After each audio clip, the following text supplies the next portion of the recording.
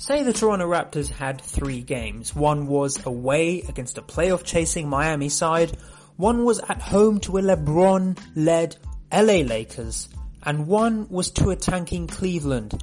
Guess which 2 the Raptors won?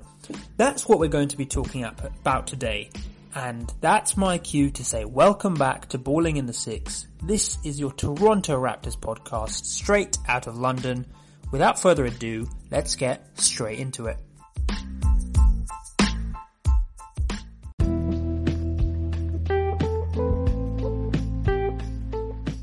So let's start with the elephant in the room. It is bad news. It's 126 to 101 loss against a Cleveland Cavaliers. Now I know what you're thinking. If you went into a coma last year, you were cryogenically frozen for a year, you'd maybe come back and say, oh, that's fine, you know, the Cavs have the Raptors number. However, they are a young, talented, but tanking side without their key player, LeBron James. The one veteran who does regularly now get minutes for them after being injured for much of the season is Kevin Love. He was perhaps one of the biggest architects of a quite excellent Cleveland performance. Now, I'm not saying the Raptors played well and were just outmatched in the night. It was an overall subpar performance, and we'll go into the Raptors later, but a 16.18 rebound game from Kevin Love to add to some excellent defense on the likes of Kawhi Leonard really led a young Cleveland team to this W. Then you had all the Cleveland starting 5 in double figures. You had Cedi Osman, who's played extremely well this season and who I think is one to watch out for as much as Reddit NBA does as well. And you have Colin Sexton. He struggled at the start of the season. Of course, he was an 8th pick in the draft. He was the pick that the Cavs infamously got in that Isaiah Thomas trade, you know, trading away Kyrie Irving, and of course they waived Isaiah, so this is essentially what they got for Kyrie. He started the season quite poorly. However, he has really stepped it up over the last 2 months. In this game, we saw his full range of ability, whether it be defense, whether it be playmaking, most importantly, efficiency and point scoring. He shot 4 from 7 from beyond the arc, 10 of 18 from the field, and he dropped 28. We also had Jordan Clarkson dropping 14 off the bench. So essentially what happened this game was all the Cavs players who have potential showed their potential in one game and ended up embarrassing the Raptors in Toronto itself.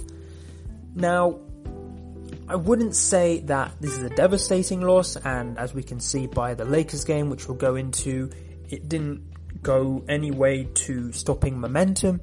But when you start your strongest team, you know, don't forget the Raptors had Lowry, Leonard and Gasol, Danny Green and Siakam as the starting 5. You do expect to be putting sides like this away.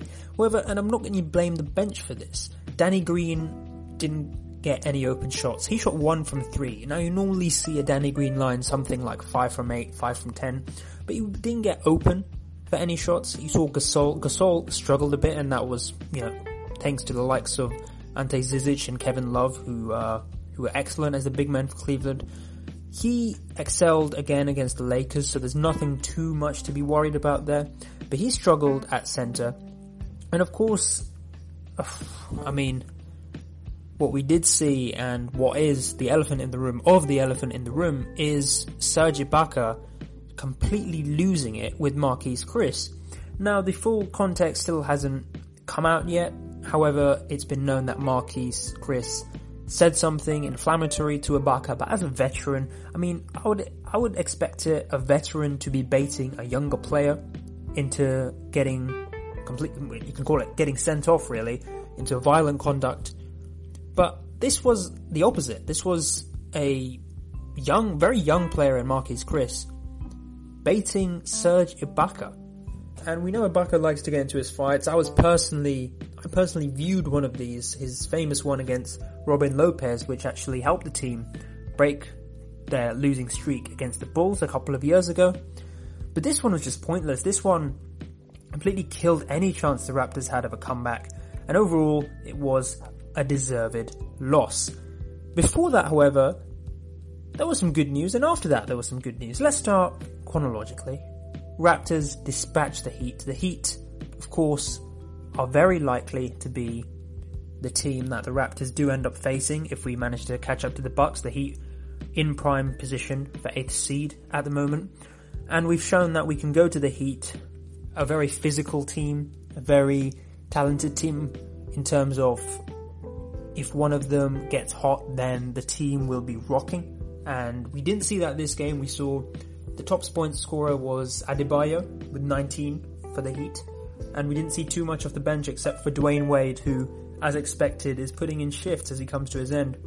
And just on a personal note, on an editorial note, someone like Dwayne Wade deserves his last shift in the playoffs.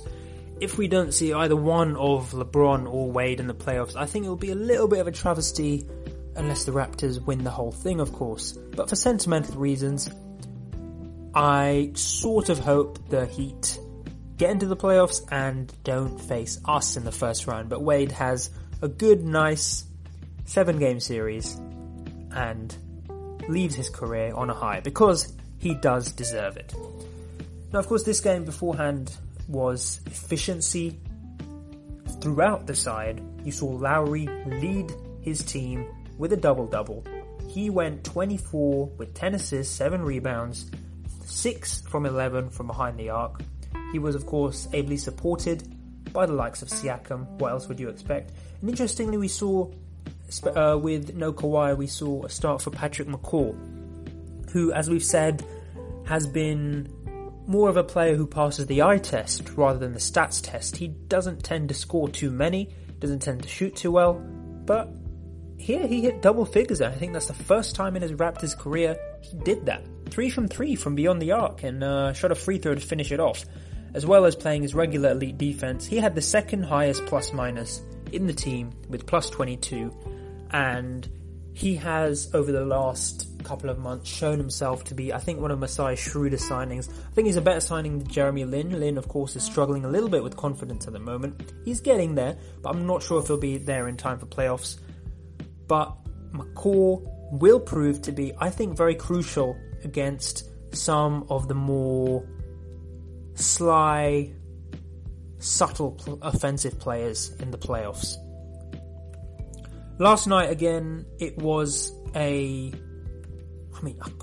been calling all these performances efficient because there's no other way to describe them. It was just an example of a top team putting away an underperforming team, like we've seen with the Raptors so many times before. LeBron threatened to, make the city his again. We all remember LeBronto. And a couple of times in the game, he hit those crazy turnaround fadeaways. And I was scared that he was going to go in some kind of streak, especially as OG was, again, as he was in the playoffs last year. He was defending him again. He still dropped 29 in 32 minutes. He shot over 50% from the field. He got a cover, 4 rebounds, 6 assists, but it was not enough to inspire it's quite a poor Lakers side, and we've discussed it before, and with the exception of Rondo, sometimes Bullock, and, now Alex Caruso off the bench is proving to be a little bit of a revelation, but let's follow that as the season progresses. Without the likes of Lonzo and Ingram, there is just no hope for this Lakers side, and the Raptors took full advantage of that.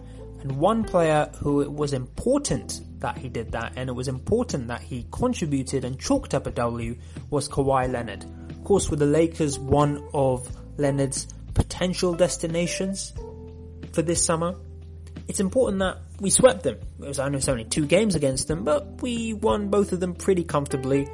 And Kawhi, it's important for him to see that the Lakers are in a mess. I know they've got LeBron, I know they've got a bright young talent core coming through, but why would he want to leave a side with so much depth? I mean, if you look at the Raptors roster, you look at the starting lineup, you look at 1 to 9, it's just fantastic. You've got the likes of Gasol, Jeremy Lin off the bench, McCaw off the bench. Which other side has that? If you look at the Lakers, I mean, you just signed Andre Ingram, and Mike Muscala, that's who you've got off the bench. Why would he swap franchise in the summer? Of course, we know it all depends on the Raptors' playoff performance. But I think this win will go some way to opening further Kawhi's eyes if they weren't open already. I did want to mention, finally, Norman Powell's great performance in this game. He's had quite a subtle resurgence this season after struggling, not only struggling for form, but struggling for minutes with so much depth in the side. But he dropped 20 today, he got 8 rebounds, and he shot a good percentage from the field. Overall, he was a real threat. He hustled on defense, as we know he always does. And I think this is time for him to step up his game and fight for those playoff minutes, because he's fighting with so many players for those 3 or so spots off the bench, which do get somewhat significant minutes come playoff time. And he's got the rest of the regular season to prove himself. That's it. We only had 3 games this week since the last episode. So we're going to go straight into the rest of the NBA and our special feature with our special correspondent.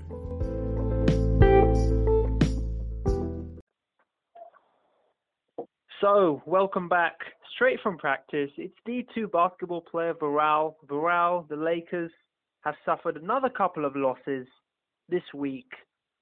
What are their chances like for the playoffs? Are they well and truly buried? I think not only are they buried, Kamel, the graveyard is full. It's full of old, washed-up players. Rajon Rondo, he should be out of the league next season. I thought Rondo has been quite good this season.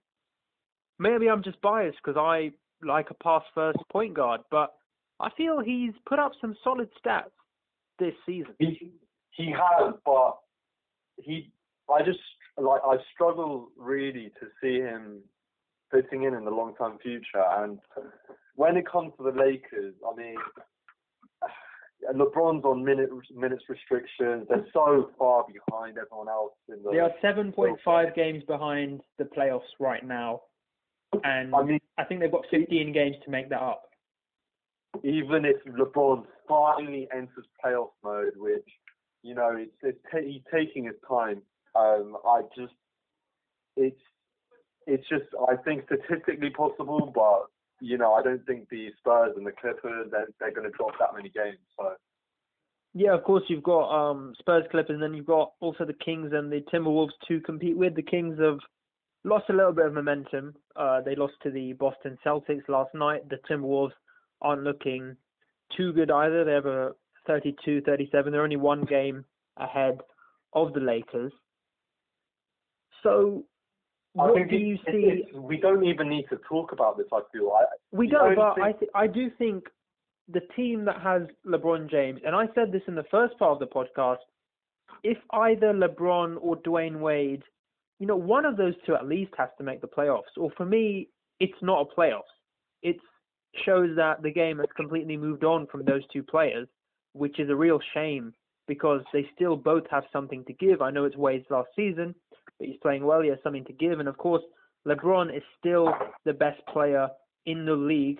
And of course, by nature, best player in the world. Yesterday, he put up 29. He was shooting impossible fadeaways over OG Anunoby, and he was still looking good. I do think they're an important team to talk about, which is why all the networks, including us, keep talking about it. One question I have for you is, what's their end-of-season plan? If you're Magic Johnson, do you say, lose all the games you can, try and get the biggest pick, or do you salvage some pride for a hungry Lakers fan base? I mean, if we're looking at maybe 6 games ago, 7 games ago, even when they had a slim chance of playoffs, I think there you're looking for your young core to develop and to show enough potential where they're not all going to be on the trading block. But now they're in a position where clearly that plan has failed. A big part of that, I believe, is to do with Lonzo Ball and is absolutely, it's probably not even underrated more, but his defense. But the Lakers' defense has gone from, I think, like around 9/10 in the league, and it's completely plummeted since he's been out of the side.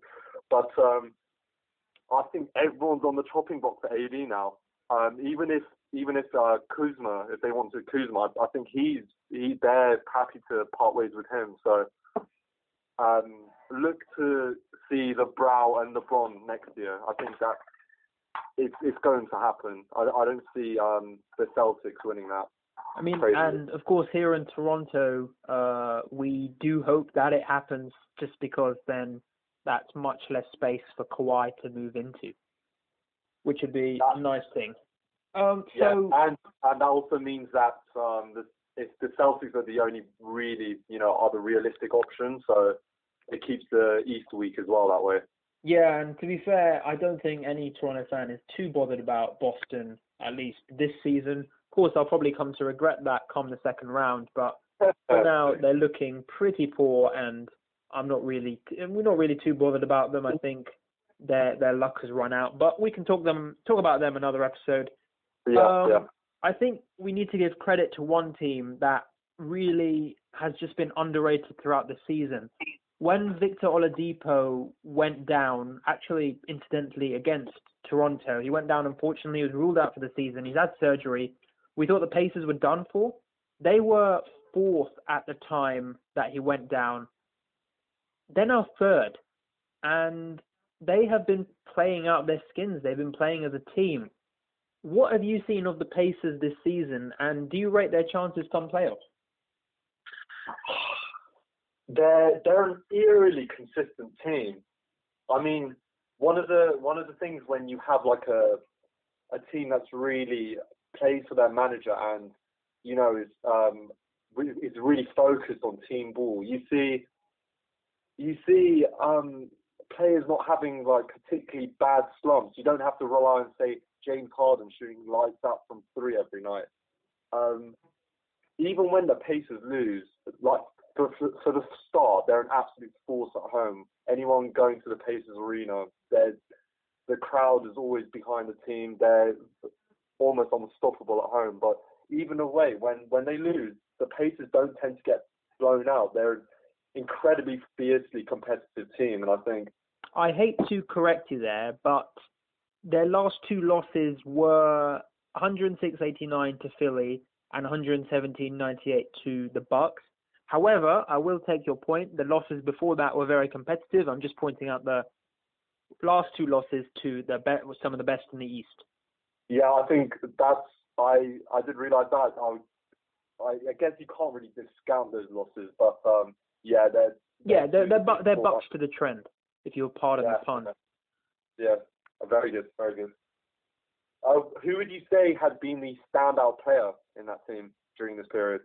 Well, I think there's a couple you can point out. I think the signing of Wesley Matthews was an extremely shrewd one. They picked him up after the Knicks waived him, having acquired him in the famous Porzingis trade with Dallas. The Pacers were one of the only teams in for him. They picked him up, and since then he's played extremely well. He's averaged 33 minutes a game, shot 13 points a game. He's shooting a decent clip from the field. And, of course, he hit a great game winner. He hit a putback game winner last night against OKC, which showing he can do it in the clutch. Very much upset with that. Very much upset me. Of course, Raul, famous just NBA fan who tends towards whichever Western team is doing well at the time. I mean, it's interesting, though, that they trusted Wes in the clutch there without Oladipo, a guy who's just, come to the team after the trade. It really shows how much faith they have in him. Yeah, I mean, you've got to remember it's still a very young team, and I think is it Nate McMillan who coaches them? Yes, yeah. Yeah, he's just done a fantastic job, and I haven't seen his name thrown around too much, but I think he needs to get a lot of credit thrown to him. Of course, just for reference, and I don't think anyone would guess this, but the Pacers sit in third, 44-25. And they're just looking great at the moment. You wouldn't expect that. It defies all logic. When you talk about the top four in the East, usually you're talking about Bucks, Raptors, 76ers, and Celtics. The Pacers aren't shouldn't be in that equation. The minor broadcasters such as ESPN and the major broadcasters such as ourselves, we do tend to focus maybe too much on the top four, and it's good that we're shedding some light on them. I think. After this episode, perhaps you might start to see some of the minor networks pick the story up. So, we are going to see actually the major networks pick them up, because do you want to guess the next 7 teams that the Pacers play, and I think that this will either expose them as frauds or can really cement them as a force come playoff time. Wait, so I thought their strength of schedule was pretty good, or is it not? Well, their next 7 games, let me tell you, away to Denver, horrible game. Okay. Then they're away to Portland. Mhm. Then they're at the Clippers. Then they're at Golden State. Oh. Then they host Denver. Then they go to Oklahoma City. And then they go to Boston. And then their schedule clears up nicely. God. But those next 7 games are season-defining for the Pacers and will make or break them going into the playoffs. Goodness. I mean, there's the infamous San Antonio road trip that they have every year, but that is a horrible one. I mean, that's a really horrible one. That's across the country as well, and without your best fit, I mean, I think they'd be lucky to get 2 wins there. I think they'd take 2 wins right now. I think if you offered Nate McMillan a couple of wins from those, I think he'd say, "Yep, bite your hand off. I'll do that." Yeah, 100%. Because of course right now they'd be playing the Nets, which is a fairly good matchup for them. And even if they fall a little further, they'll face Boston and or the 76ers. So I don't think they care much who they play come playoffs. I think obviously they prefer the Nets, but I think the Pacers match up pretty well against those 3 sides. Yeah. So we're going to go straight now into our feature of the week. Bral, I'll let you lead this one off. It's quite an important one, especially with the Russian athletes controversy coming into view, but I'll let you expand. Yeah, so to give this some backstory, so Kamel's been going to the gym for about 3 to 4 years now. Thank you. And when he first started going, you saw those fast gains. He's a very skinny, slim boy when he first started. Very thin. Extremely so. He looks malnourished. He looks unhealthy. Nothing but skin and bone. Literally not even bone. There we go. For 6 months, when you first start at the gym, you start to see quite rapid gains. And he thought he could sustain that. He didn't understand how much, grind and struggle was involved. So he found out about another option, right? It's I did. It's the needle in the butt. And ever since then, if you follow this boy on Facebook, on Instagram, he's looking meaty. And anyone who thinks that's authentic, well, I think you need to grow up. And segueing into our topic. Well, the interesting thing with that is the needle in the butt thing. I found you could actually put some steroids in there before I was just doing it for fun. Oh, interesting. Some people are into it. I personally don't see the thrill there. But going into this segment, so we're going to talk about the regulations when it comes to drug testing in the NBA, and a big narrative is really the laxity with the drug testing. Kamal, you did say you did some reading on it. If you wanted to talk about what you... So WADA, of course, is the World Anti-Doping Organization, who recently came to prominence when their actions kind of banned all the Russian athletes for taking performance-enhancing drugs. And the controversy around this has been that the NBA is not tested enough. And we see players grow over the off-season, and people think surely they must take steroids. And if we look at WADA Director General David Howman's 2015 statement, when he basically said the NBA has gaps in their testing and it's not tested effectively enough. Follow on this from former coach George Karl. That was a big story. It was a big story. Let me just read you a little bit of his book. I'm talking about performance-enhancing drugs like steroids, human growth hormone, and so on. It's obvious some of our players are doping. How are some guys getting older, yet thinner and fitter? How are they recovering from injury so fast? Why the hell are they going to Germany in the off-season? I doubt it's for the sauerkraut. So such a classic George Carl way. I mean, that's him accusing some of his own players like Melo and J.R. Smith. Ral, have you seen any? Have you seen? If we look back to last summer, do you see any rookies bulk up a little bit? So I think one big one that I personally like, it really was brought to my attention, was Victor Oladipo. So before joining Indiana, Do not speak ill of the dead, please. Let me clarify, because he took like a before and after photo during that summer, and he claimed that, you know, he wasn't really taking it seriously enough, like the fitness side of it, blah blah blah. He wasn't working hard enough. That could certainly be true. He has definitely become a more skillful player since joining Indiana, but in the span of 3 months, if you really look at how his physique has changed. Oh my goodness! Are you talking about him in 2017? In 2017. Because when you look it up on Google, his transformation from May to June 2017 is quite phenomenal. Yeah. So in the space of a month, even. Yeah, less than a month, 3 weeks. Wow. Okay, fair enough. I said 3 months. So I mean, and of course that was just his first transformation. Obviously, we've seen his second transformation. He hasn't reached his final form last off season. Yeah, he could grow even further. Oh mate, he's going to become 7 foot by the end of it. But so I think to give a little bit more background to this. So the current system in the NBA is to have 4 regular season tests and to have 2 off-season tests. And the 2 off-season tests are like a fairly new addition. But talking about first the laxity of the tests themselves. So the regular season test, it's done by an independent body, which that's a good step. It's not the NBA themselves conducting the test.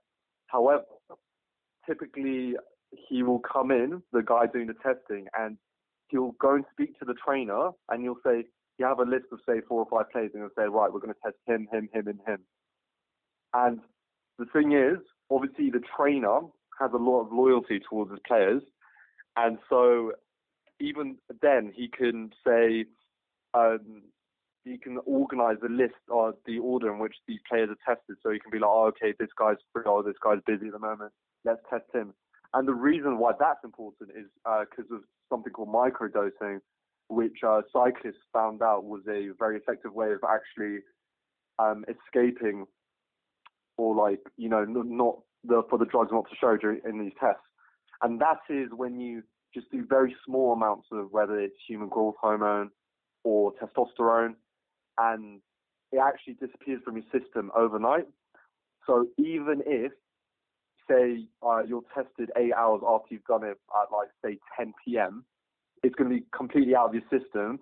And the only effective way to tackle that is to literally have a random drug test at any given time. They could come, for them to be able to come at, say, 2 in the morning and test you. Which is, of course, what Olympic athletes have to go through. I mean, absolutely. I was recently at a event for GB rowing, and our interviews with the athletes were delayed because WADA just turned up randomly. No one knew they were going to turn up. They turned up, took all the players, took all the rowers out, tested them straight. That's what's needed in the NBA. You need strict regulations.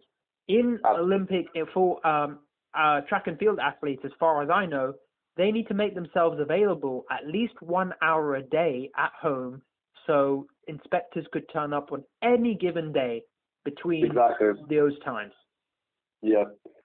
And I imagine you must have dashed to the toilet and got somebody else's urine as well when they turned up. But, yeah, I mean, I store some just in case they turn up at the door. Just in case they do. And I expected they tested the journalist as well. Yeah, I expect as your NBA aspirations, you have dabbled in PEDs. Am I right? Or you decline to answer the question? I know we're doing this segment, but I'm trying to bring this to light because, by the time I get there, hopefully I would have, finished cycling and everything. So it's not going to be an issue for me then. Going back to actually why the more rigorous tests haven't come in.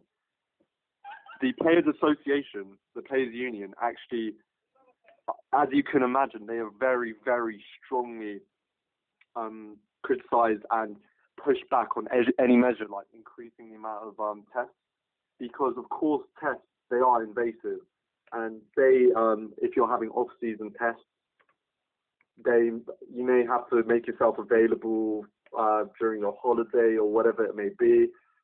So the Players Association, like, this is not just in the NBA, but even in the NFL and the MLB, they wield a lot of power when it comes to this, when it comes to on what terms they want to be tested. And so, yeah, I think an independent body like WADA, who are more strict, because the current independent body isn't rigorous enough, I think it really does need, like you said, Olympic-style testing. And finally, just to say who I think is probably the most obvious athlete when it comes to usage, it's LeBron James. Are we straying into the extenses of libel here? The thing is, Kamel, he knows he's doing HGH, right? So I'm not commenting.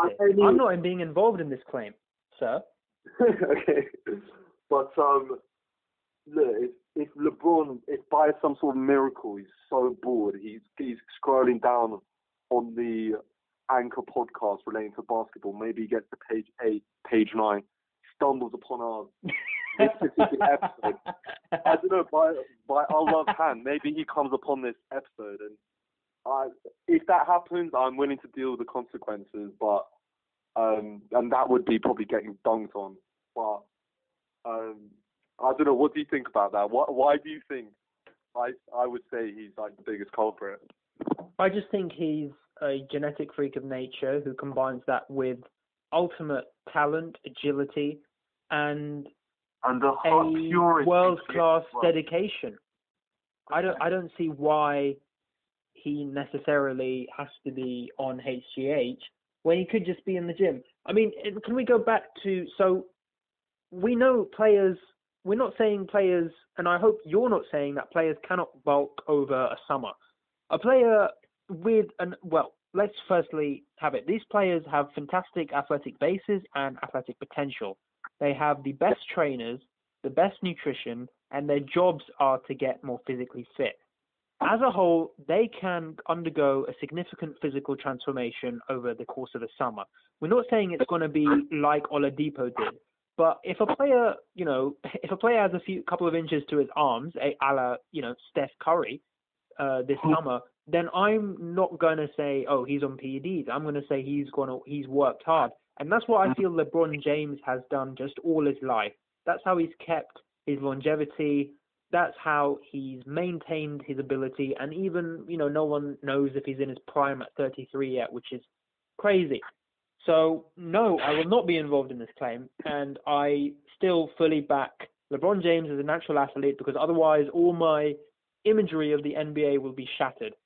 On another note, we also must recognize that the NBA may not have an interest, if there is usage of PEDs and HGH by the best players, the NBA might not necessarily have an interest in stopping that, because of course at the end of the day it's a business. They want to see the best players pulling off more moves. Sorry, that was not technical jargon at all. They want to see the best players do what they do best, and if the old drugs help them, then I'm not sure they'll have a special interest in strengthening their drug testing regulations. Right. Okay, I thought the point you were making there is if these star players had actually tested positive for any of these substances, that it would be in their interest to actually not disclose this information.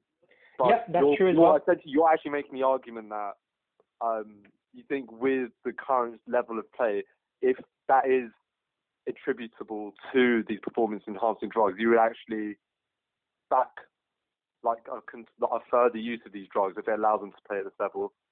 No, I'm saying the NBA, I'm talking Adam Silver and co, may have an interest in doing it. I'm fully against it, as I'm in every sport. Oh, okay. It's possible that Adam Silver is willing. I mean, when the Carl George claims came out, Adam Silver said he'll look into it, but he has no reason to believe anyone is using it. I don't know what he based that on.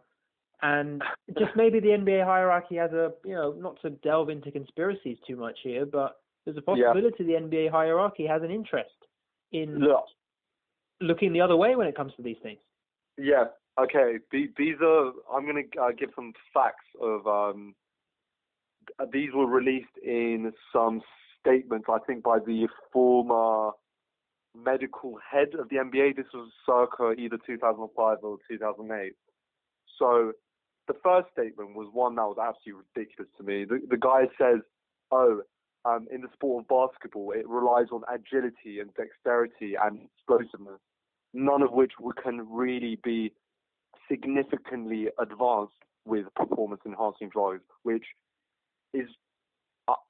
I did 3 years of medicine, and I did it at a very, very poor standard. I got a 2-2 in my first year. I can tell you that is just complete... this is a PG show. That's not right. That's not true at all. Of course, if you've got, if you can jump high, if you can accelerate faster, that's going to be a huge advantage in the NBA. That statement already, that raised a red flag for me. I was like, okay, that doesn't make much sense. However, in 2005, I think there were 20 to 25 adverse tests, and the NBA only chose to release 3 of those tests publicly. And they didn't particularly give reasons to why they didn't release the others. I think one was like, there's a particular PED that's in some cold medicine, which NBA players supposedly regularly take. And so those could be overlooked so as not to tarnish that player's reputation. However, still, the numbers don't add up. The second piece of, I would say, evidence is the only players that historically have ever been flagged up have been those fringe players. I guess like the highest caliber player you could say has been flagged up is bloody Hedo Turkoglu. And as proud that guy. I know who he is. As proud as a Turk as I am, like he's not exactly a star athlete by any stretch of the imagination. So if somebody who has that sort of dad bod physique, okay, I'm probably exaggerating that, but somebody with that physique is taking PEDs, I can only imagine what, these absolute stack houses like Dwight Howard are on, Like you could maybe Dwight Howard just does a lot of shoulder raises. I just don't know. He seems like such a lazy player, so I just find it so hard to see that he would be completely focused in the gym when he doesn't even bother working on like post moves. It just doesn't add up for me. This has been a fascinating conversation, and I don't think there's anything we should do more but leave it to the listener to decide. Yes, I think maybe for the listener, I would say to look up some evidence maybe against some of these star players and look at the actual effects of that, for example, HGH, which like does concern like more fast twitch muscle, faster recovery times because you heal better from bone fractures, etc., etc. So definitely, instead of just listening to me give you fake news, definitely do your own research. It's a big conspiracy at the top. Look into it before Adam Silver shoots us both. That's all from Balling in the Six. Medical correspondent Viral, thank you for appearing. We'll see you next time. Thanks for having me. Enjoy your week, people.